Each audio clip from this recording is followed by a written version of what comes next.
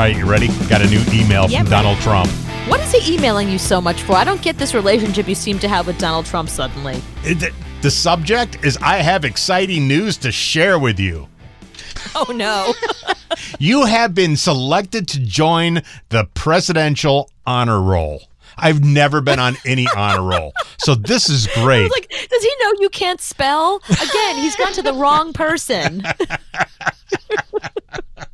I can't do it alone. When I need advice, I'll turn to you. Wait a minute. Hang on a second. Listen, the president has been through a lot of advisors. This can be an actual offer. So is this a job? It's going to be a job offer. I think you're looking at this wrong. He goes through so many people. He likes to pull people he knows. He thinks he knows you because you tried to buy that hat once. Right. So maybe this is an actual job offer. Well, he put you in capital letters. So when I need advice, I'll turn to you. So he's really talking about me. And when I need to make a statement to the fake news media, I'll turn to you. I think he's going to fire that Kayleigh McEnany and hire you. If he came to me and offered me that job, I would turn it down. There's no way. She is a saint for standing up there every day and trying to make sense out of his tweets. God love her. She is amazing. I can't imagine doing that because I would say the F word so fast and walk off that stage screaming with my head on fire. I couldn't do it. I want you to know I will never back down. I will always do whatever it takes to protect our great nation from their America last agenda. I can't do it without you. So that's not even English. He does need you. Right. Because that wasn't even English. I could join the Presidential Honor Roll, and I wonder if I could put that on my resume. If I could put that on my resume, right. Oh my God. I went to 13th grade, but somehow I made it to the Presidential Honor Roll. And I have the email to prove it.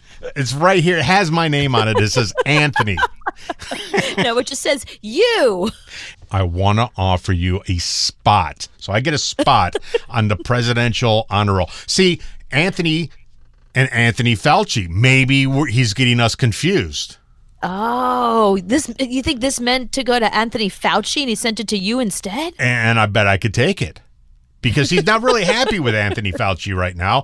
And I have the same first name. So I could easily walk right in there and I really don't care about masks or anything. So I can just be up there and go, yeah, I'll do what you want to do. Let me tell you why you can slip into this role very easily. In this new book that Mary Trump wrote, his niece or whatever, she says that he did not know who his daughter-in-law, Laura Trump, was. Didn't know who she was. And when she got up to speak and said kind things about him, he said, "What a nice young lady." And they were like, "That's your daughter-in-law." And he was like, "Which one?"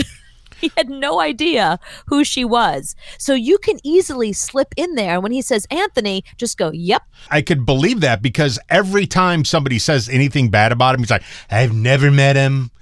Even though he's got photos with him.